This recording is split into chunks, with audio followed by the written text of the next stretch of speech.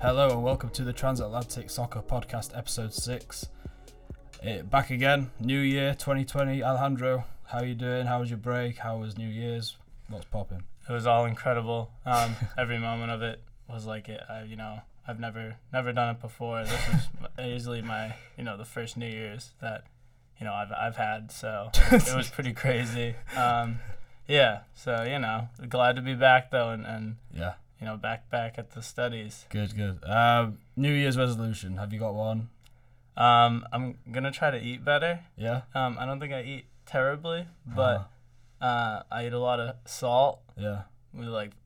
So I'm gonna do better. Okay. What about you? Big one. Probably not drink as much Capriccio.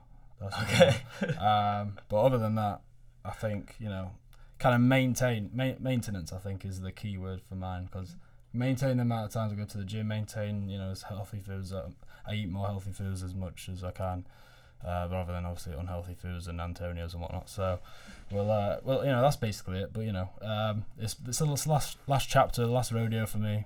Last semester. Last semester at UMass, last semester in the US. So, got to make the most of it.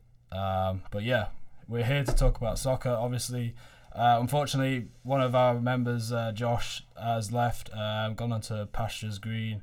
We wish him luck in whatever he's going to be doing for the future, that's for sure. But yeah, let's crack on. So, we're a soccer podcast. We're a sports-based podcast, but we obviously share enthusiasm for the game of basketball, that's for sure. And one thing I'm sure Alejandro will join me in now is condolences to Kobe Bryant's family. Obviously, passing of Kobe, his daughter Gianna, and the other members of I think that there's a few more girls that were on the Team Amber that were on the helicopter, unfortunately. And I just want to have a word for you, Alejandro. What was kind of Kobe Bryant's career and kind of life meant to you?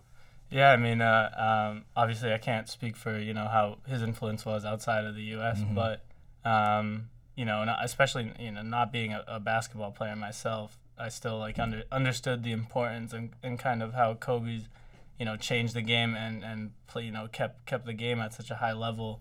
And, I'll always remember being a kid, bricking every shot that I ever took, but, still, yelling Kobe, when I'd shoot. Yeah. So just, no one was running around yelling, Jordan or some any other names, it was Kobe. Sure. So just, it goes to show, Kobe brings such, a competitive spirit and, Kobe just embodied, competitiveness. So, obviously, it was a tragedy and a terrible loss. And, the sports world obviously has been, incredibly affected by it. 100%. I mean, obviously, I'm not gonna lie. I've not followed basketball all my life. I've probably only followed basketball closely in the last 3, 4, 5 years, as I've obviously been in the US and stuff. But watching various documentaries about the NBA and Kobe Bryant or whatnot, you get the sense that Kobe Bryant's one of those kind of founding fathers, or more so kind of a guy that just developed the league into something that would never be imaginable. He was one of the guys that, according to, I think it was David Stern, the former commissioner who obviously passed recently as well, that Kobe was the guy that went to China and was like, listen, NBA is going to be big in China, and he had such a great passion that'll obviously forever live on in developing the game of basketball, not just in the US but throughout the world, and also in the women's side of the game. So through the teams that he was coaching and whatnot. So great loss to the sporting community, and will forever be remembering his spirit and the things that he brought to the wonderful things he brought to the sporting world. It's incredible on social media just how much I've seen, especially following a lot of Instagram, soccer teams especially. It's crazy to see how many teams have given memorial to Kobe, and it just shows that he, even outside of basketball, he was still influencing and in the world of other sports, especially soccer. Yeah. So. Well, when you're an elite athlete like Kobe, we talk about elite athletes, and obviously athletes that perform at the NBA, levels at the NBA or the Premier League or whatnot, kind of those kind of leagues, that you're obviously an elite athlete, but people that transcend the sport, that's what we kind of talk about, like Kobe Bryant, LeBron James, Ronaldinho, Messi, Ronaldo, whatever. Those are the kind of guys that these like my roommate Chris and I, we were talking about how like one day Messi and Ronaldo are going to pass away, and how much that's going to affect especially us like soccer fans and players and whatnot, how much that's going to affect us. So it's just an incredible loss, and it's crazy how much you look in from perspectives and just the various lives that he's kind of affected and stuff. So yeah, it's a great loss, but we'll live on in his memory, and we will talk moving on to Premier League. There's been a lot happening because obviously we recorded mid-December last time, episode 5. There's been a lot happening in the Premier League throughout the soccer world, and I just want to get your take on the Arsenal taking on Mikel Arteta as their head coach after Unai Emery was sacked. Yeah, so I was not thrilled at first. I think we needed like a period of stability. I think we needed, personally at that time, I thought we needed a very experienced coach who's going to come in and strengthen us defensively, make a few decent signings that can just give us some stability. Because that's what I've thought that we needed. But since then, I've actually been mildly impressed with Mikel Arteta. I think he's done a decent job in trying to get the players more passionate about the game. I think when I watch Arsenal play now, I see them running like they're really trying to get the ball back. They're really pressing the opponents, and I think I'm pretty excited for what's to come. I think some signings are absolutely needed. I think we need a new center back. Like, I can't stress enough how much I think that we need a new center back. I've seen signs of possibly trying to sign a new outside back. I think we need to sell on a forward. I think that we have too many forwards. I don't know if Lacazette's cutting it anymore.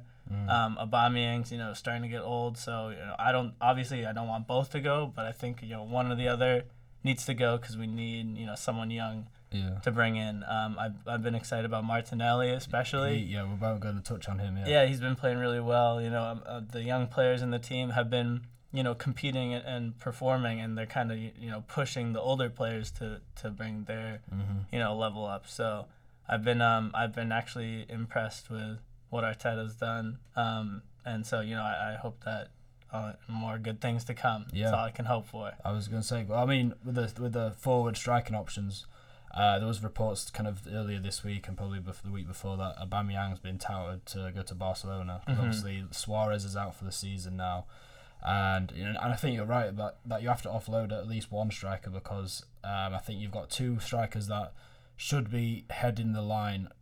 For one, like they should, each of them should be heading a line for an attack, not just like splitting the responsibilities and stuff. And then obviously you got Martinelli, who's been banging in goals for fun considering his age, 18, 19. So I think he's definitely probably pushing out. I mean, right as we speak, I think Aubameyang's injured, so he's pushing out Aubameyang right now, and I think Lacazette's probably not been bagging as many goals as he wants to. Yeah, so, I think Lacazette was. When we signed him, I think Lacazette was a signing of like we needed a forward, we needed a like an elite forward, and then Aubameyang was kind of like a signing of like they took their opportunity, they saw the chance to sign someone of that caliber. And I just think that at one point in time, maybe we stretch a few games at the beginning, they were playing well together, but now it's like it's hard to run an offense with two strikers, especially if they have one playing out on the side. So I think that at least one of them has to go. Yeah. Well, let's move on to transfer window because that's kind of the most exciting thing. I think that every soccer fan looks forward to during the calendar year. So there's not been too many done deals as of right now on the 28th of January we're speaking, but there's been a hell of a lot of rumours which we'll touch on in a second. But Alejandro, I just want you to give your opinion on, there's just 2 or 3 transfers that I'm going to ask about you. So Gedson Fernandes, Benfica to Tottenham on a loan. Do you know much about him, and if so, what are you going to give him out of 10? I don't know much about him. I've obviously since watched a few of his highlights. He looks like he's an engine room. Like he's gonna provide energy and stamina into the midfield. He looks like he's a half decent passer. Obviously, you have to at this level. Yeah. But I don't know. I just don't. They have so many midfielders. I feel like that play like that. I just feel like I don't see how he's gonna. I understand what Sissoko's injured recently, or was it Wanyama? Sissoko, I believe, but I think Gedson Fernandez is maybe a direct replacement for Christian Eriksen, who's just left. Right. So. Also, I wasn't actually thinking about that, so that might actually move my number up. I don't know. I guess I'd give it a 6 or a 7. 7 on the higher side. I mean, he's young enough. Unproven, I guess. So. Exactly. Yeah. It's just like a lot of these signings are such a hit or miss. Yeah. That it's like either they'll play incredibly well and they'll adapt, or they just like never really do much other than stay a season or two and then they're out again. Well, he's only 20 years old, so obviously we've got some time to see how much, if he reaches his potential that he's supposedly got. The man, the myth, the legend, Pepe Reina, has come back to the Premier League on loan to Aston Villa. I don't know if he's got it in him anymore. I think he's around 34, 35 years old. I think, honestly, I'm going to give my little opinion first. I'm going to give this about an 8 out of 10 because just what a guy. Like, he was looking, I think if you look at the history books and the record books or whatever, he's like statistically the top 3 or 4 keepers because in regards to clean sheets per game. Really? Yeah. I think he's up there with like Petr Cech. I want to say, what was it? Jens Lehmann. I think he's up there with Jens Lehmann and Pepe Reina and Petr Cech for sure in terms of clean sheets, and probably I think Joe Hart as well, because a lot of people disregard Joe Hart as what keeper he was, and people feel bad. I feel like his career is defined by like the handful of errors that he made, and it's like people sleep on that. He was really like a good goalie. He was like ousted as like the England number 1, and now we've got Jordan Pickford, who's about 5'7". So. I mean, he's not the best, but he did a job in the World Cup. You got to be fair to him. But what happened to Jack Butland? Jack Butland's. I don't know why he has, but because Stoke went down. They were relegated 2-3 years ago now. Yeah. And he just stayed there. And obviously he's a keeper that could be playing in the Premier League now. But he's just not. He's decided for whatever reason not to move on. So I think that's stagnated his career because he's got. I think he's got that potential where he could be. I want to say England's number 1, but I haven't really seen him play. But I think he had that potential. I saw him at the same level as Pickford back, a few seasons ago. It was like I thought they were competing to be the next, England number 1, but he just kind of seemed to drop off. Yeah. Well, so we've talked about Christian Eriksen. Let's just talk about him a bit more. So he's gone for, I think, around £18 million, which for a player of his quality is not a lot. Obviously, not a lot at all. You know what I mean? And he's on £300,000 a week. I don't know what that translates to dollars. Probably about $400,000 a week.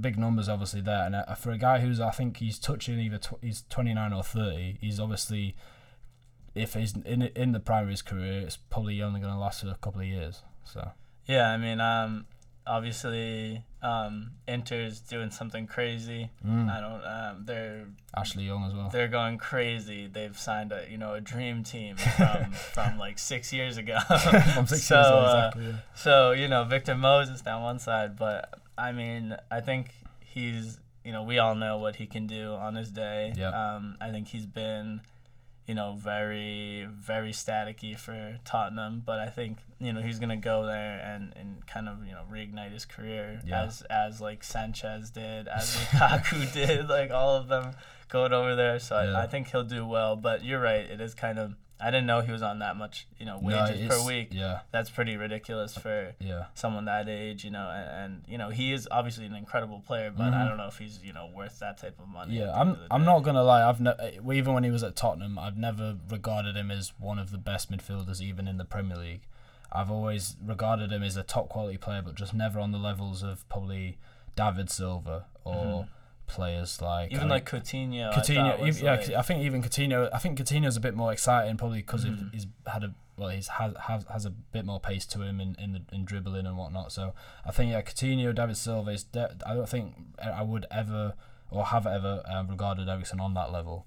But Eriksen, I think he's got his payday, but he's also more importantly got a new challenge because obviously Serie A, Inter have got I think all the tools now to challenge Juventus for the Scudetto. Easily. You know, and Lukaku's obviously been firing. Lautaro Martinez next to him firing.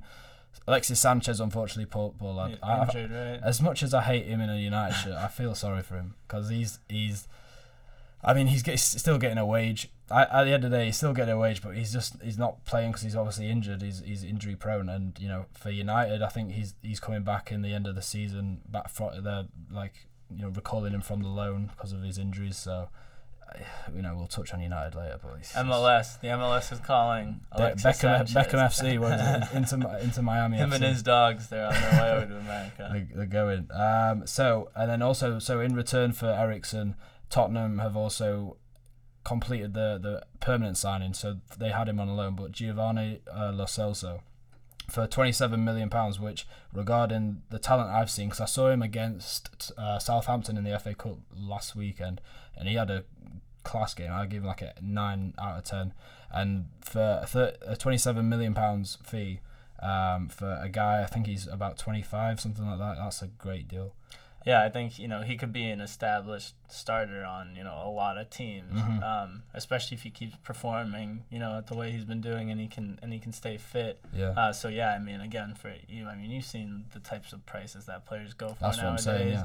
So $27 million for a player like that is really good. It's a good signing. So we go from $27 million to $67 million for a Portuguese player by the name of Bruno Fernandes.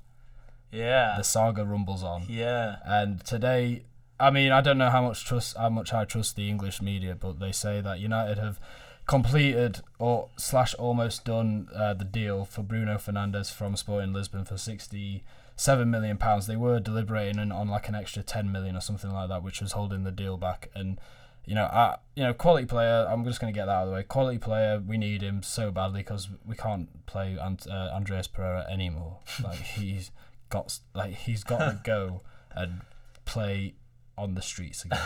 He's got to learn the basics, and he just go play for QPR. He just needs to play for someone else. Like, I don't care where. He just needs to play for someone else. Anyway, Bruno Fernandes, bring him into the team. Hopefully, we get into the top 4. I don't know, but doesn't that make you nervous? The price tag a little bit. No, I don't care. I don't care how much we pay anymore. I've given. I could give it less of a about the fee, because like honestly, United compared to City and Liverpool have not spent as much in the last 2 years as City and Liverpool have, and I think also in regards to fees, we've paid for the years before those 2 years, we've paid more money for talent that's worse.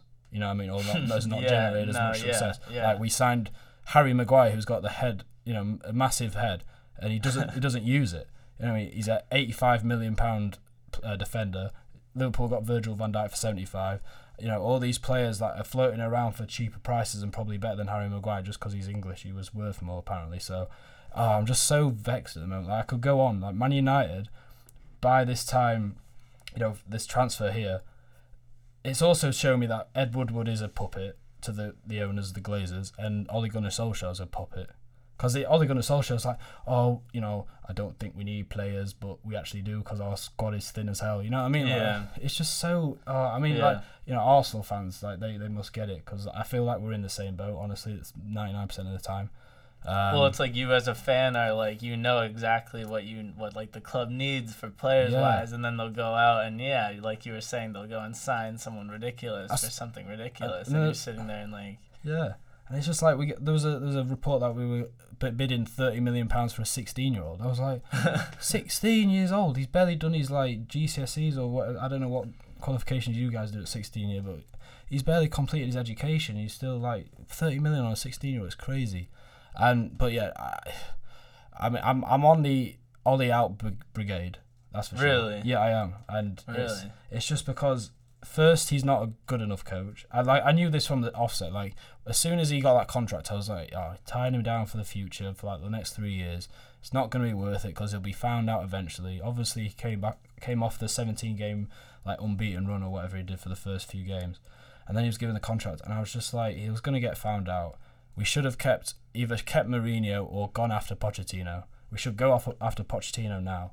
Pochettino would have been like the move. Like that's where I thought you guys were. I thought you were heading in that direction. I hope so. As soon as he left, I was hoping that, and I think the moment that where Pochettino left was the kind of same moment where Man United's bad run was kind of getting a bit worse. So I thought, all the stars were going to align. Yeah. Just go after Pochettino and get sack Oli. But what was I going to say? I thought everything. But that's the thing is, the manager's only probably, to me, 25% of the problem. Mm-hmm. The rest, the 75%, is the owner, Ed Woodward, who doesn't know his arse from his elbow.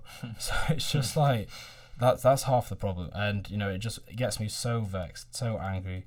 But at least players are coming. Isn't Pogba? Pogba will be back soon, supposedly. You've got me on another topic here. So the injuries, like, yes, normally injuries are sustained because a player just, I don't know, tears a little muscle while playing when he's fully fit beforehand. But Paul Pogba came back from a ankle injury, I believe, whenever it was, like October.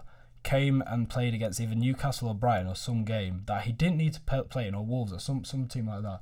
Played in a game that he didn't need to play on. Then the next match conference or whatever, Ollie was like, oh yeah, he's out for 2-3 months now, he's had to have surgery. I was like, well, that's because you played him when he didn't need to be playing, because he was only like 80% fit, you donut, you know what I mean? It's so. And then Marcus Rashford again. Oy vey, like, just there's so many instances where Ollie's just showing how immature of a manager he is, and it's just like, I can even see that. Do you think he's making that decision, though? Do you think he's being pressed to put the players into the team? Like, do you think someone above him is saying, oh, Pogba's fit now, like, fit enough, like, you have to put him in the team? As evil as the Glazers or Ed Woodward are, I cannot see them being like, play Rashford even though he's got one leg, kind of thing. Even though he's that healthy. Fair enough. Like, I just cannot sit like that from a business perspective. It's like, would you rather go play the next match, get injured, or have to have surgery, out for 6 weeks or 8 weeks or whatever it is? Like, from a business perspective, like, you'd want your best and most popular, what do you want to call it? Like, I don't want to call them items, but like attraction. Attraction, yeah. You want them on the field as much as you can. So why would you risk him for you'd have him out for 2 weeks rather than out for 8 weeks. So that's why I don't believe from the top it's coming down as an order. So I think that's just pure immaturity, or maybe our injury, kind of the doctors and medical staff at United aren't as prepared and not as knowledgeable as they are, and it's just, I could go on. I'm not going to make this podcast boring because I know we have to move on. But so Bruno Fernandes, hopefully he's done in the next few days, because there's only 3 days left of hopefully that works out. The transfer window. We desperately needed a midfielder to take out Pereira and put him in the U7s or something. So, but let's move on, because I actually want to talk about Liverpool, and it hurts me to say yet again on this podcast that Liverpool are going to win the title. I predicted it from the start. They beat United 2-0 during the time we were off there on the 19th of January, so not too far. So it was recently, and then they've not lost in the Premier League for 60 games or something. Yeah. And they've also their only loss this year was when they played all their kids against Aston Villa, and when they won the Club World Cup. So just a little take from you on Liverpool, and obviously what we've got to look forward to regarding them. Yeah, fair play, obviously. Yeah. I haven't seen a team dominate this much in the league for like a little while. I mean, you even saw Barcelona and Real Madrid would slip up every once in a while in the league, Juventus, but like Liverpool's just been on this tear.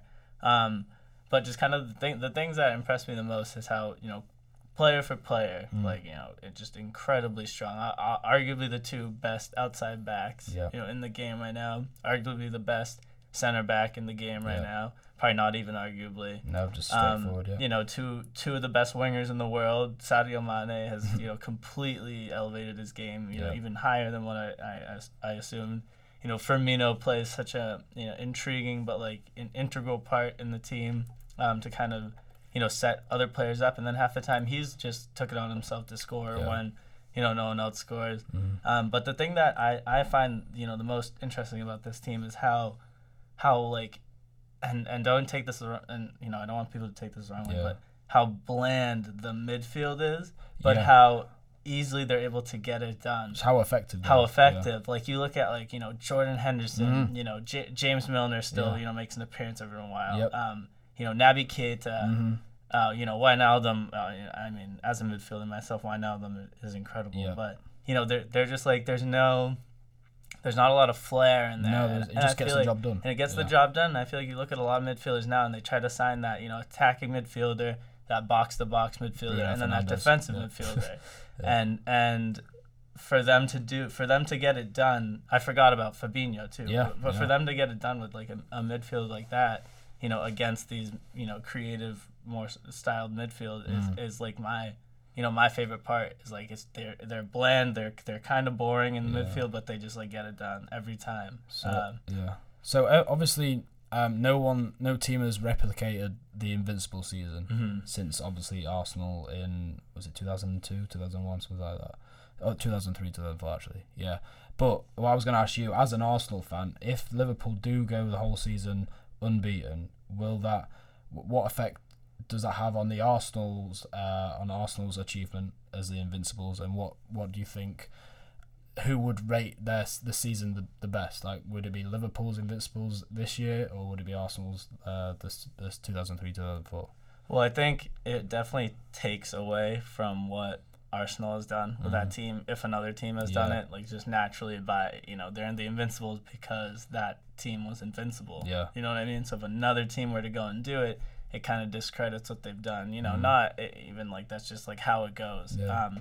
But I still think that Arsenal team had more of like they just had the it factor, like the X factor, you know, like they had, you know, Thierry Henry, like they had Dennis Bergkamp, like they just had these players that could just, you know, do incredible things. And while I think I'm not saying Liverpool can't do these types of feats, but their team is just kind of set up differently, where it's like they all play, you know, such important roles in where they are in the field, and they just score goals and they get it done. Yeah. Whereas you know Thierry Henry is not, you know, doing some crazy stuff. You know, Mo Salah is not, you know, pulling off any, you know, crazy moves or crazy skills or anything. You know, he's squaring the ball and they're scoring, and that's how they've done it every game. But I still think that if they were to do it, it would take away a lot from what that Arsenal team. I've got, so first off the bat, I'd say Arsenal's would remain more impressive for me because they spent obviously taking into equation the inflation in prices of players, and then also the amount of money that gets pumped into football has been pumped into football over the recent kind of years and decades. I think Arsenal remains kind of as more of an achievement because obviously Liverpool have spent $100 million on a defender and $50 million on Salah and I don't know, Firmino. Alisson was $80 million and, you know, whatever. So they've spent money, obviously, and I'm not saying they bought the league, but they obviously spent a lot more money in comparison than Arsenal. But also, I want to point that obviously Arsenal in that season recorded 26 wins, but then also 12 draws, whereas Liverpool right now have 22 wins and 1 draw.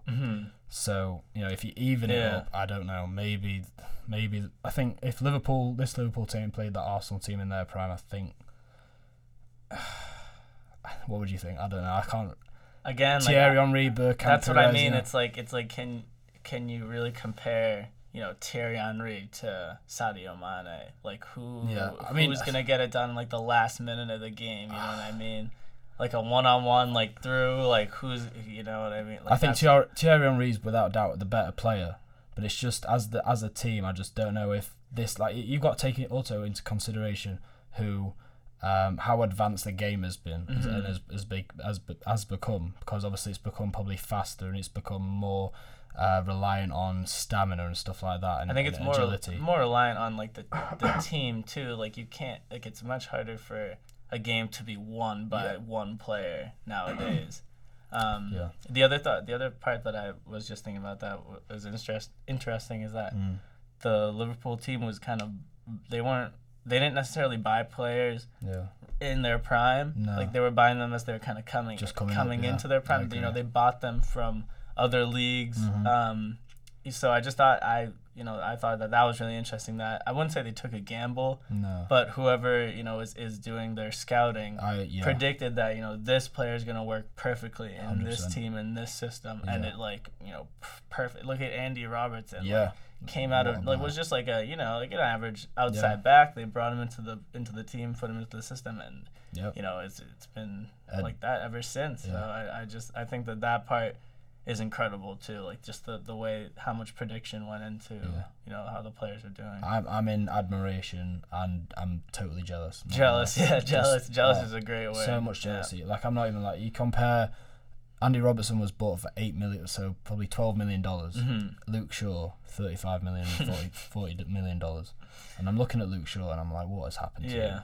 He has gone through a leg break, but there's plenty of professional athletes that come back, and he's just come back in such poor shape over the last 2 years. He's just not elevated himself, not pushed himself. I don't know if it's, things could be happening in his, at home or whatnot, but money and fame and just I don't know if that's having an effect on his career, but it just is apparent that he's not elevated himself or pushed himself. I think if Klopp wins the league, we have to put Klopp into like a serious like Sir Alex Ferguson kind of. Or, I don't know about that. I think we maybe need maybe another champion. If he were to win both this year, Champions League, Premier League. I think if he were to win both. In the same, maybe still then maybe, but I think he needs to be looked at as like a top manager because what he's done with the team has been incredible. I agree. I think if he wins that double this season, he'll elevate. I mean, I think he's already on par with Guardiola in terms of kind of managing talent, but in terms of obviously kind of trophies won, then Guardiola's past kind of elevated past Klopp already, but. Yeah, I think in terms of kind of achievements in a single season, I think that goes on par with something that Sir Alex Ferguson achieved with United. That goes on par with something Jose Mourinho achieved at Chelsea / Porto. So yeah, I think Klopp on terms of coaching talent, he's on terms with Guardiola, Mourinho, and Ferguson. But just for me, not just biasness for United fan, but Ferguson for me is just I think he's an elite kind of. Cannot touch him until you actually kind of on the stats kind of equal him. So, I mean he needs to stay at the club for such an extended period of time. But that's not. I think loyalty nowadays for coaches is not even a thing. Not really. I think they look for a new challenge. Like once you've won enough with the team, it's like as a coach you want to challenge yourself. But yeah, no, I'm in awe of what he's done with that team. I can only imagine what the vibe and like the feelings are in like the dressing room there. I mean, they must just think that they're gonna win every single game that they play. It's crazy. Well, yeah, we'll obviously we'll soon find out. There's probably I think 4 more months of the season to go. But we touched on the Champions League there, and also. I kind of want to get a prediction because I don't think we did a prediction for Champions League on the first episode. We did one for Premier League, but not Champions League. And I'm going to just list the fixtures we have upcoming. I think it's mid-February. So we've got a month to wait. So we've got Atletico Madrid versus Liverpool. These are the key fixtures. I'm not going to list all of them. Dortmund versus PSG. Real Madrid, City, Napoli, Barcelona. So... Out of those, obviously, I think I just named kind of the key contenders, and there's also Chelsea, Bayern, but I think there's only one winner in that one. But so, who do you think will make it to kind of the first two that will make it to the final out of that? Who'd you say was the City and who? City and Madrid. City and Madrid. Yeah. I'm gonna for that one. I'll go first. I want to say City. Yeah. I think Real Madrid's good and they're getting better, but I think City and I'm assuming they'll have Leroy Sané back by then too, as he's been back. He's been back in training. I have forgotten about him. I'm not gonna lie. So I just think that Kevin De Bruyne is in such good form. They have a lot in that team. I think that'll be City. Looking at this, obviously Liverpool over Madrid. I think Madrid's a good team, but Liverpool is just too much. Yep. Dortmund PSG, that's an interesting one. I'm gonna say PSG. Yeah. But I could see that one going either way. And Dortmund's made some really good signings too. Haaland. Yeah. I don't know if my pronunciation's right, but he's solid. I could see him going and just going crazy, scoring a bunch of goals. Atalanta, Valencia.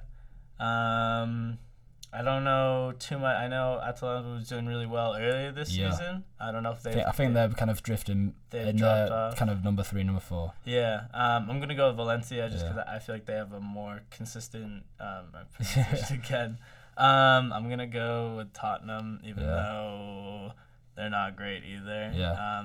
But the Red Bull team has Timo Werner. He's really good. I could see him going somewhere soon.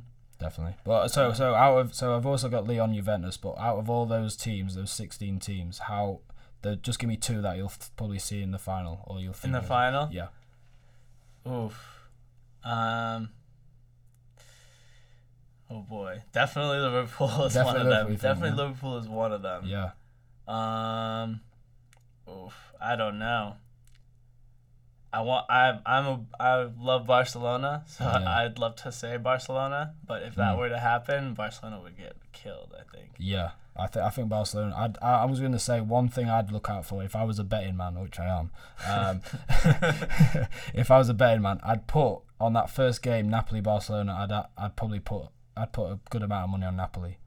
Because I think Barcelona, they look shaky. They're weak right now. New manager, Suarez is out. Obviously, they've got Messi.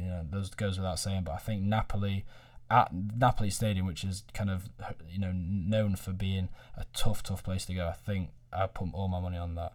What do you say though? What do you say? I can't see Man United, but I'll go with. I think I said this at the start of the season. In a Premier League prediction, I said Man City won't win it because they'll be concentrating on the Champions League. So I'm going to stick with that. I'm going to say Man City will get to the final. I don't think Liverpool will get to the final. I think PSG will get to the final. And that's what I'm saying because I think Mbappe, Neymar, I think it's their destiny. I'm not going to get too, But I think that is a big shout. But I think they're gonna get to it. I just have a feeling. You'd like to think. I'd like to think, but after getting embodied by Man United last season, it's tough to think. But I think I'd like to think PSG have got it in them, and I just think maybe Bayern are a dark horse. I don't know. One of these days, PSG's got to do it. Yeah, one of these. I think they've poured enough money. They've spent 400 million or whatever, 450 million on 2 players. Yeah. So, right. I think let's move on to the last section. So we've lost a member of our team, so I think we've got to start afresh. That give you a chance to catch up on the podcast picks. I was doing really well before. Yeah, you were doing terrible. So we've got 3 fixtures from the Premier League this coming weekend, 1st of February. So three fixtures: Leicester, Chelsea. Give me your thoughts on that one. Leicester wins that. What will score? 2-0. 2-0? Yeah. Okay. I'm going to go 1-1. I think Leicester are a bit weak right now. Not weak as in... Well, Vardy's out, that's for sure. Oh. I don't know if you want to change it, because you got a few Am seconds. I allowed to change it? I'll let you off. I'll go the 1-0 then. 1-0 to Leicester? Yeah. Okay. I'm going to stick with 1-1. I just think, Leicester, weak at the front. They've only got Iheanacho, but they've still got a strong defence, and I think they can turn it on when they want, I'd like to think. And Chelsea... I think Chelsea can surprise a few people when they want to. Tottenham, Man City, which is kind of a big game on Sunday. City, what's City, 3-1. 3-1. Yeah. You know what? I think Mourinho, he hasn't got the greatest of records with Tottenham right now, but I don't know if he can just, because it's against Guardiola, I just think he's going to pull something out of the bag. I just think Tottenham doesn't have it. I just don't think they have it. Players wise. You said 3-1, right? Yeah. And they haven't got Kane either, so I'm going to go 2-1 City. Yeah. That's a tough one, but that's a tough one. If Tottenham do win like 5-0, you know where I'm coming from. All right, last but not least, Man United versus Wolves. Hopefully Bruno Fernandes's debut. Probably 10-0 to Wolves. 10-0 to Wolves. Obviously, I think you might actually be right with that one. I'll give Rashford's out for a while, Rashford. Right? He's at least out for it until April, something like that. I'll be generous. I'll give it a 1-1. 1-1. Damn. I think I'm gonna go for a 2-1 victory to Wolves. Wow. Just because I saw that game against Liverpool, Wolves. And They're good. Adama Traore. Adama Traore. Too good. He's too strong. He's got to go. He's got to go to a better team. Oh mate. Not saying I like Wolves a lot, but I think he could make a move to somewhere better. They're definitely added to my soft spot teams. Yeah, you know, I've got a lot of soft spots for a lot of things. So, yeah. All right. So anyway, that brings our episode 6 to a close. I've been Jacob Robson. I've been joined by Alejandro Windsor, and we will be back in 2 weeks' time. Until then, everyone stay safe and thank you very much for listening.